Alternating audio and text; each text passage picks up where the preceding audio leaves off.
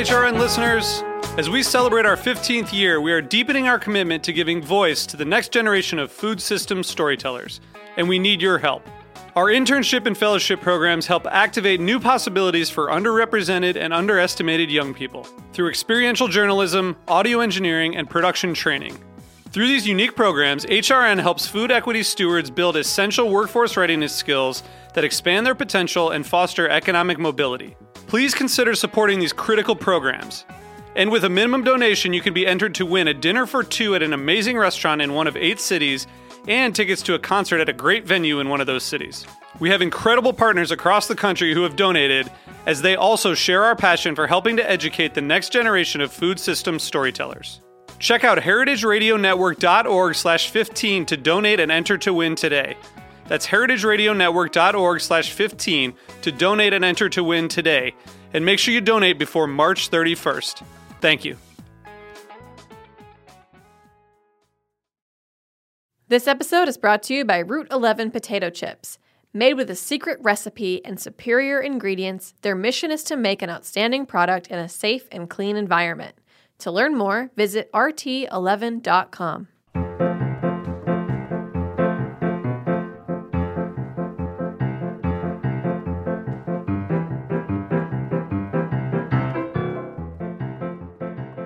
Welcome to Life's a Banquet, a show about the highs and lows of all things edible, spreadable, and pourable. With your hosts, Zara Tangor and Nicole Bailey.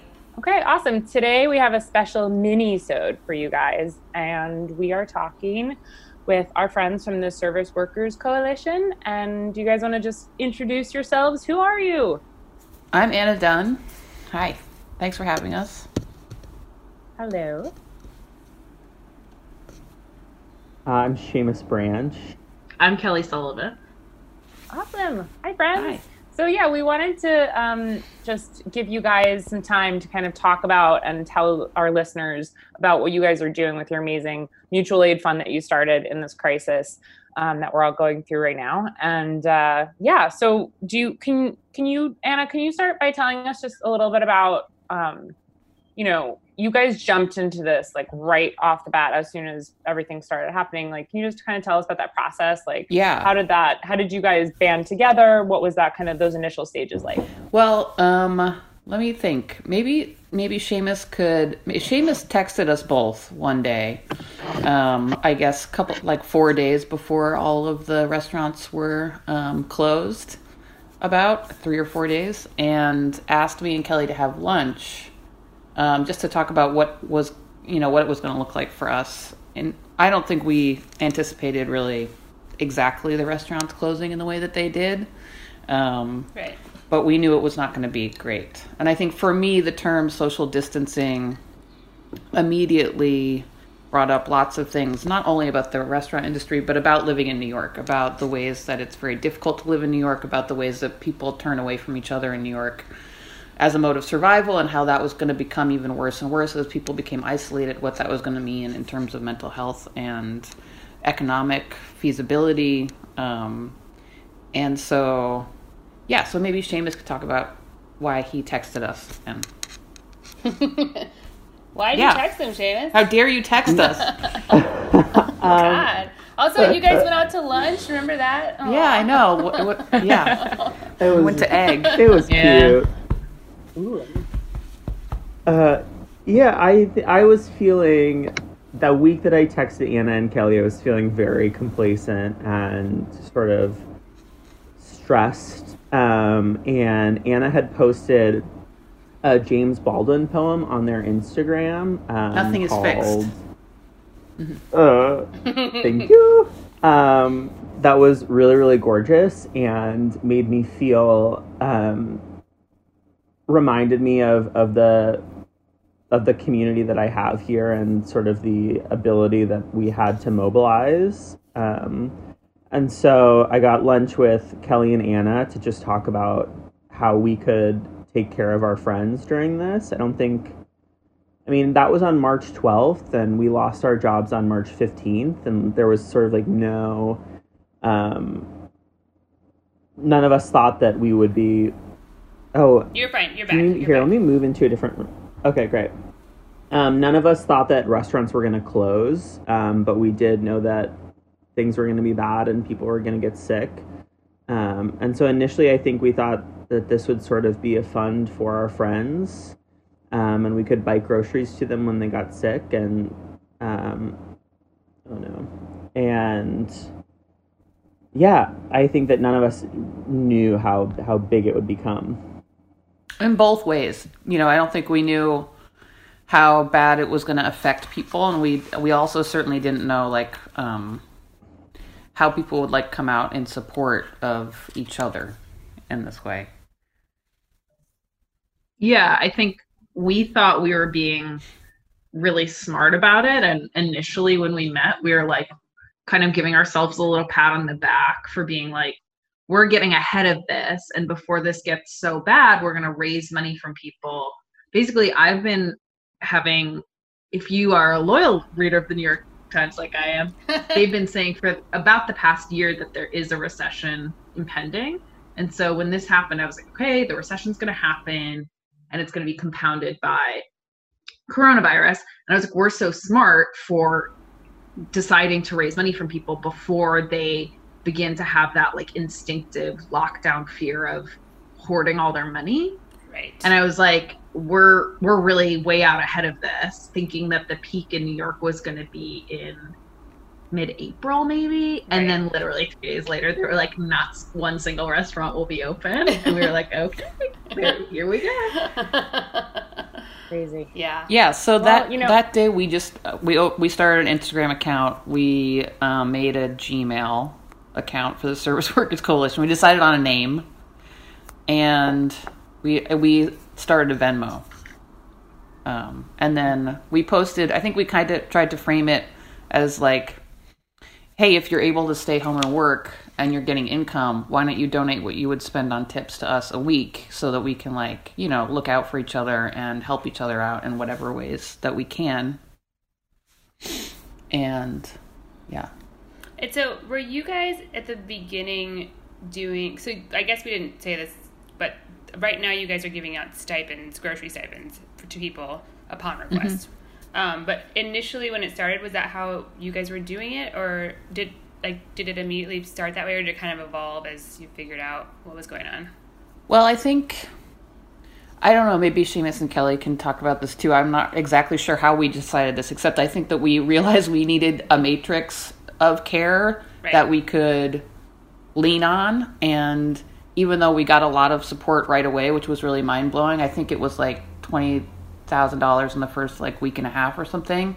We were blown away by that. But we were also if that person can't pay rent and that person can't pay rent and that person can't pay rent, and that's 5 of the people that I work with, $20,000 isn't going getting anybody anywhere. So I think we were interested in a couple different ways of caring for people. But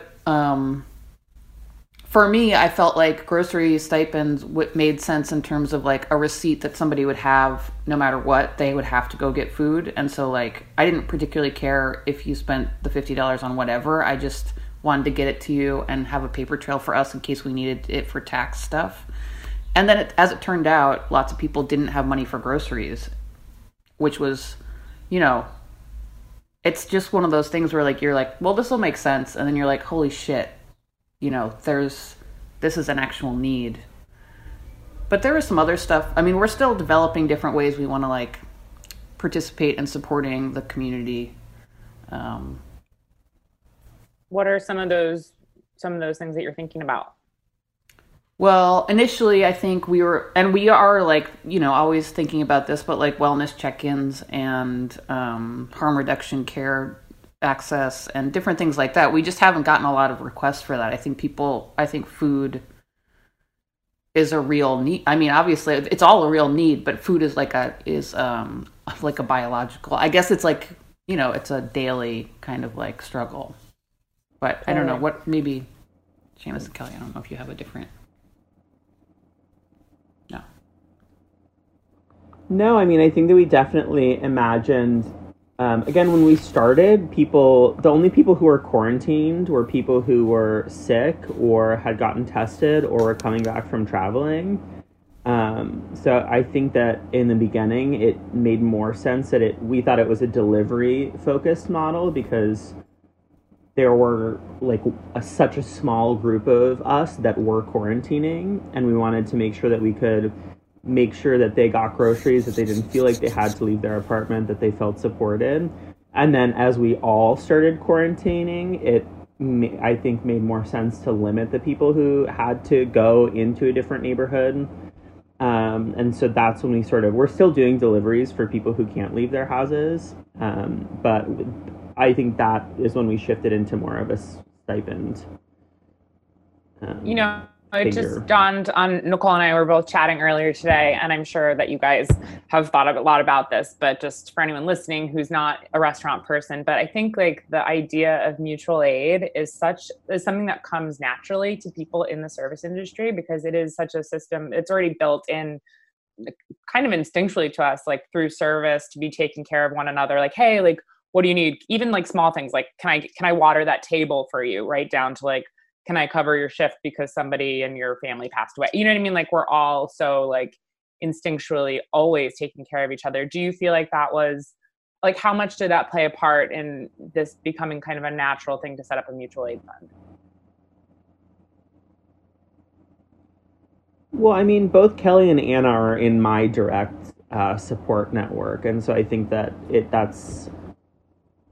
started from saying these are people who support me always in and out of work, and I know that I'm able to trust them for help when I need it, and how can we build that structure on a larger platform. And I think to your point, Zara, like it's both the like instinct to support each other, but also like the understanding that if it's not the support you need, it becomes, if you give someone the wrong kind of support, it is actually detrimental. And like, there's such a thing as too much service at a table where you're like, okay, 6 people have now touched that table and offered them a refill and they don't want it. And I think that helped us too in terms of choosing to do stipends. It's like in some ways there is like a certain kind of like sexiness of like building a food box for someone and like bringing them this like product and like this thing. And it feels like in some ways it is more fulfilling to be like, wow, I like sourced this food and I got it to this person, but it can add a burden to people's lives inadvertently if they're not used to cooking that type of food, have allergies, picky eaters, don't have access to a kitchen, like whatever the case may be. And so we were really cognizant of like, what is going to be useful to people?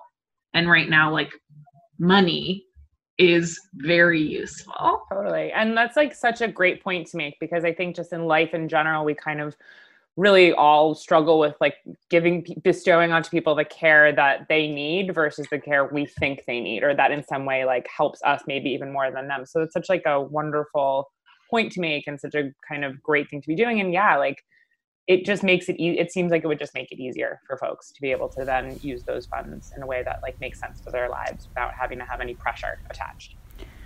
Yeah, totally. The other thing, tie-in I would say about like service and mutual aid is, well, in particular, we were blown away because much of the donations we got were initially between like $5 and $20, and that amounted to like $80,000 eventually. And that to us really, aside from the fact that we can see a lot of the people who are donating, like spoke to the fact that like it was other people working, other workers who were donating money as they could.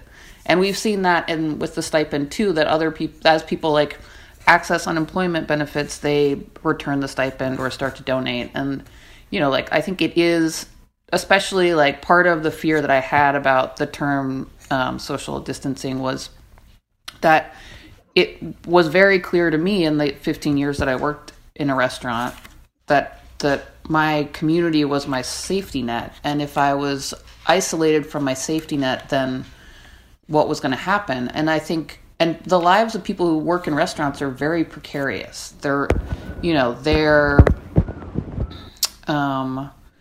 they're very like, they're closer to the like margins than restaurant margins are, right? So like they, you know, Right, they're like one price check away. yeah, and it's terrifying, and it's, you know, and it's, we all kind of like live in that way and make our way through it. But like when something like this happens and disrupts the like your ability to see how to support yourself, and you look around and nobody's there anymore, then you're really in trouble. So like that that really struck me early on in terms of like how, and so, but then, you know, by the same token, what we've seen is like so many people coming together regardless of the, you know, like we thought about this in terms of our community, our direct community immediately, and it almost like within like a week our community became, you know, citywide, not in terms of just people who were like using the fund, but people contributing to the fund, people volunteering to do deliveries, people like telling other people about it if they needed, you know, some help with groceries or something like that. So I don't know. I guess I think about that a lot, which is the way that like a restaurant is like a microcosm of community, and then how it kind of like expanded in this interesting way. And we've seen also like lots of other like small like creative like endeavors have like supported us, like come together as a community, like, you know, Glue Glue, the wine magazine, the zine,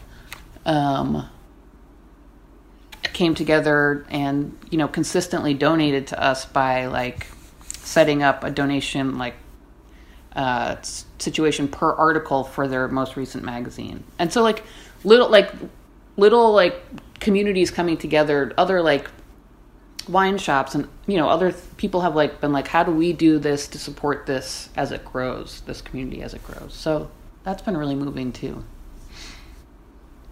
Yeah, I mean, it's such an interesting time because typically in times of crisis, it's like restaurants are where, you know, restaurants are banding together to be like, come in here, we'll take care of you, you know, like 9/11 or Sandy or just like other major things that are happening in the city. And such an interesting time where like we've, as a community, had to kind of be like, we need help, you know, it's strange and different. And like, you know, we're so used to helping others, and now we're like, we have to help each other, and we have to, so I don't know.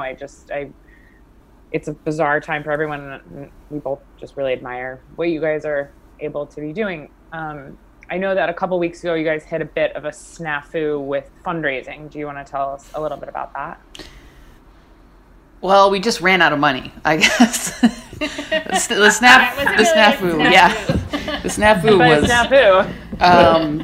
and you know, I that's going to happen, you know, as like, you know, unemployment, as far as I can tell, has become more difficult to access.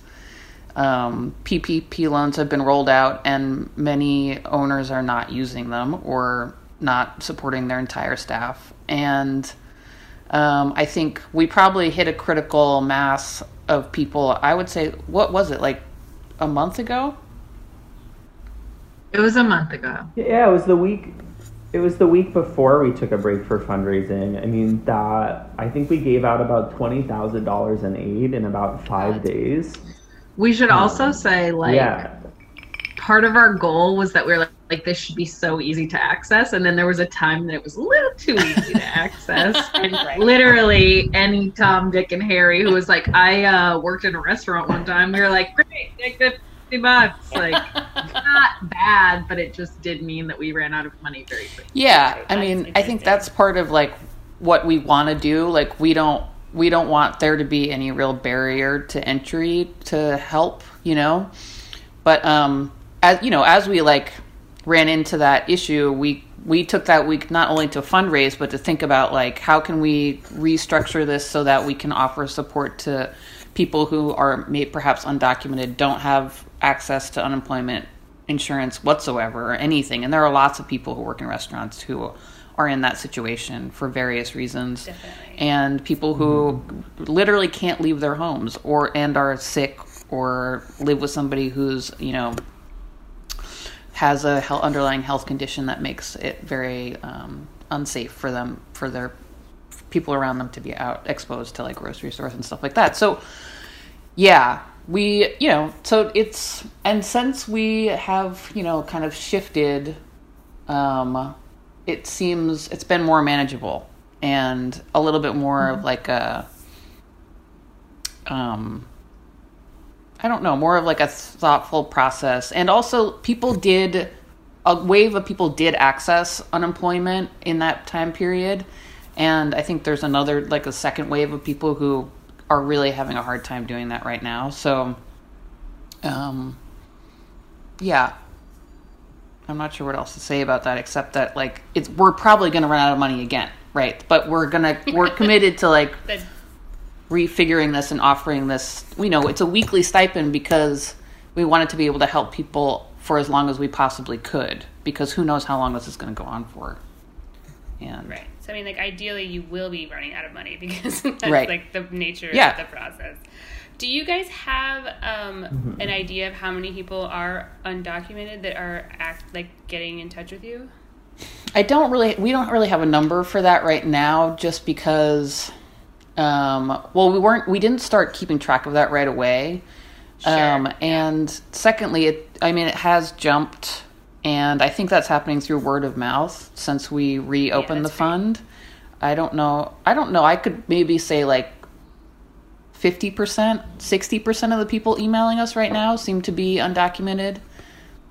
Oh, I didn't know that. It may be more. Or they just don't have access to unemployment. So whatever that means. Whatever that means. Yeah, totally. Yeah. Mm-hmm. That's really cool. Would you say that seems right from the email? Yeah. I think so.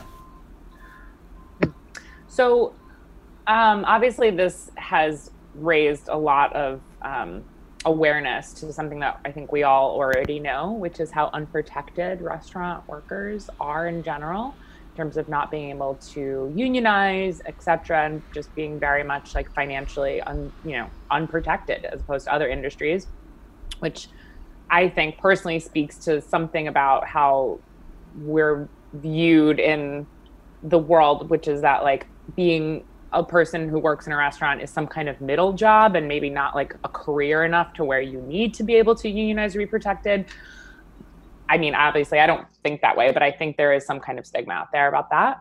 How do you guys feel about like going forward? Do you have like part of your agenda looking to the future in terms of like, taking this crisis as an opportunity to try to do anything in that vein or push for that? Is that part of your thought process?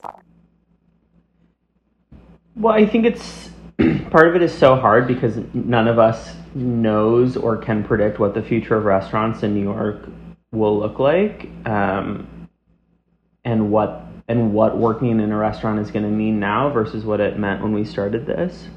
I think that one thing we're doing is pushing business owners to include their staff in the conversations of reopening, and also trying to empower people to be able to return to restaurants that they know are going to place their health and safety at the forefront above profits. That's hard, but I think it's something that matters a lot to us as the three of us balance the idea of what it means to return to work. Yeah, I mean, I think this is a really revealing moment for the restaurant industry, and I think that it's a really painful one, and I think that it's going to take a lot of work from the people who have access to power in the form of PPP loans, in the form of ownership, in the form of salaried positions, whatever, to acknowledge the ways that they've left workers behind and make choices about what ethical business means if we're all going to believe in business again at some point, because I don't believe in it, and I never have particularly. I think it's a violent structure. But yeah, I guess what I would really like to see or try to help people, is to just like have information that I want transparency from owners. I want to know exactly how they're using their PPP loans. I want to know everything about their health practices. I want to see their books. I think that there's an issue in this industry that has to do with transparency and trust. And I think that going back to work in these places is going to be complicated and, not the same and very different. And I think this is an opportunity, even though it's a shitty one, to say like things have to change, and this is my personhood, this is my like livelihood and my health and my body, and you want me to put it on the line so that you can make a bunch of money off a fucking hamburger? Like, Totally. Come to the table with like transparency and ethical ideas, and I'll make a choice about it. We don't all get to make choices, obviously, and we can't, and that's the nature of a capitalist system. But I would like to start a conversation in which like all of us like workers talk to each other about like who and where we want to work and who we want to support and how we want businesses to work for us instead of against us. And that's a large conversation, and I don't know how to like continue to have it all the time, but well, I think it's interesting because something that maybe not surprised me, but when you guys got so many donations so quickly from just like our own social circle mostly, you know what I mean? Like that made me realize, I was like, oh, well, of course there's so many of us, and like working in the restaurant industry, you meet so many people, and it's such like an interconnected network. So like there is something there. Like we have this power in numbers to leverage something. It's really interesting to see how it's going to end up working when things go back to normal. That's in quotation marks. But like, because it sort of like soured me, even though, I mean, like I never had any wool over my eyes about how restaurants are run, but the sausage is made. But the way that people in particular, like owners, had reacted to this it's really kind of made me realize that like you are actually just working for a person to get, like you're working for someone else. I don't know, it's just whatever. But we have so many people in the same situation that I feel like it's possible if we could start talking about this in groups and like in mass, and like we far outnumber the actual owners, right. So we can just go march on them and burn down their restaurants. I'm just kidding. I'm just kidding. You heard it here first, folks. The FBI is. I haven't talked about killing anybody in the last podcast, so I had to stick that in there. But it was actually really inspiring to see that, and I think that that's something we should remember. And we are so many, and we are all like in the same mindset and have so many of the same experiences, and that's really powerful and can be really impactful, I think.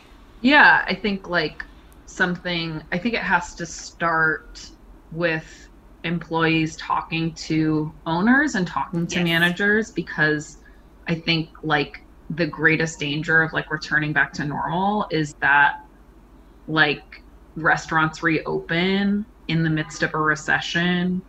Only rich people can be served, and servers and back of house staff become like basically seen as vectors for disease who can be like sanitized enough that rich people can stay safe. And I think we have to preempt that kind of transition by like setting these hard limits before we go back to work, because I think there is a grave danger of service becoming a true underclass instead of like a dignified work environment. Do you guys see a restaurant industry union ever being, a restaurant workers union ever being able to be something that is achieved like within the next couple years? And do you want to see that happen, or what's your interest in making that possible? I mean, I'm for it, but I don't know. I think for sure it's possible, because I think like if you look at like Teamsters or teachers unions, like you're still talking about people who are like fully independent, Right. but Or like nurses, yeah. yeah, but and across like different locations in one cohesive industry. And so I think you can bring a union to restaurants very easily. Yeah. Just like in terms of talking about, Kelly, when you're, just talking about how you really have to kind of draw a hard line before returning to work. It's just, it just dawned on me just how unprotected everyone in the industry is. All the workers, you know what I mean? Non-salaried employees in restaurants are just horribly unprotected, and it's not fair. And I, as someone who's worked in restaurants and done different, jobs and have all my friends work in restaurants, like I think we all share the same sentiment. We just want to see that change. And I guess there was just some correlation that I was making between how you guys have started this. Not that I'm like trying to tell you what you should do with the future of it, but it's just, it's such an admirable cause. And I wonder where the next phase of it looks like, after people maybe stop needing mutual aid as much, and like what's the next thing for us all. And you guys are clearly leaders in this kind of fight for workers' rights and health and help right now. So I just, I look forward to seeing what you do next. Thanks. It's a real mystery to us too. Yeah, listen. That's okay. Yeah. And if it's nothing, that's fine too. But I'm just, Yeah.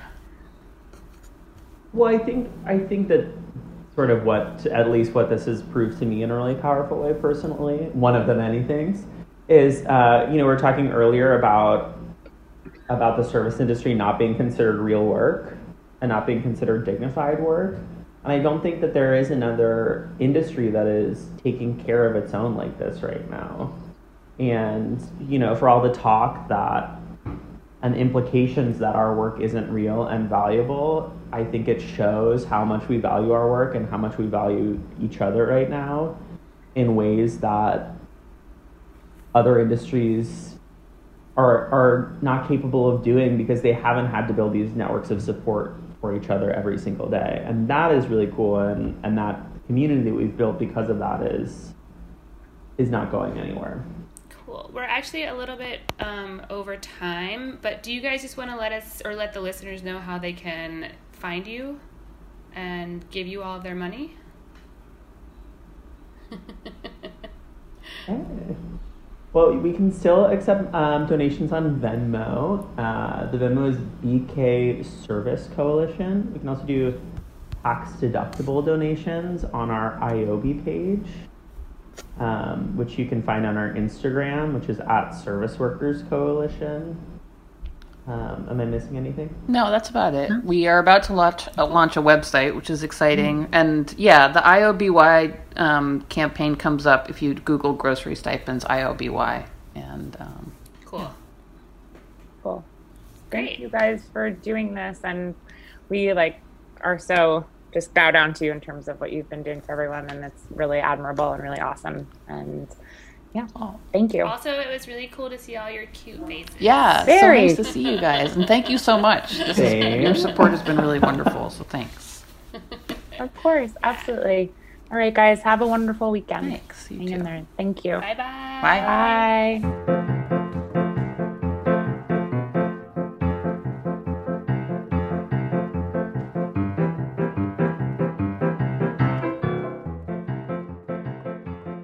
Life's Banquet is powered by Simplecast. Thanks for listening to Heritage Radio Network, food radio supported by you. For our freshest content, subscribe to our newsletter. Enter your email at the bottom of our website, heritageradionetwork.org. Or connect with us on Instagram and Twitter at heritage_radio. You can also find us at facebook.com/Heritage Radio Network. Heritage Radio Network is a nonprofit organization driving conversations to make the world a better, fairer, and more delicious place. And we couldn't do it without support from listeners like you.